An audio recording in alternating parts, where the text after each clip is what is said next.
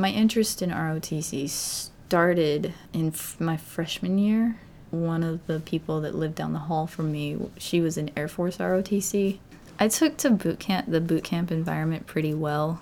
I was used to, getting up early. But as far as the physical aspect of boot camp goes, it wasn't that different. I've always been physically active. I've done taekwondo for as long as I can remember, and taekwondo is a Korean martial art. Push-ups have been a pretty standard part of my life for a while now. There aren't that many girls that can do push-ups at all, much less, 50 of them in a row. Gender at boot camp and in the military in general is, I don't want to say it's an issue because that makes it sound like it's kind of a bad thing, but it's definitely there, especially being a female leader. And this really comes out at boot camp. If you're a strong female leader, how you are perceived by those whom you are leading is usually not exactly what you want, because the general assumption is a strong female leader is a word I'd rather not say.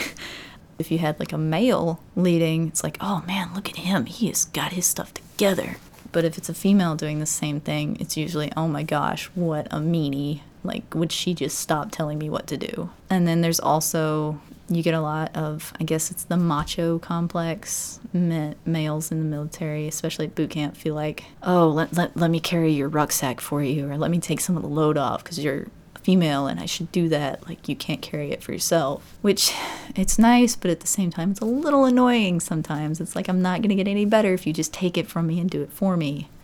I didn't really have to worry about being perceived as a meanie as a female leader because I'm really soft-spoken. I represent kind of the other side of the female, like, dichotomy. You're either the meanie or you're just this random female soldier who's there. So you're just there, and that's where I fit in. So it's tough to find a balance between listen here and not being a jerk.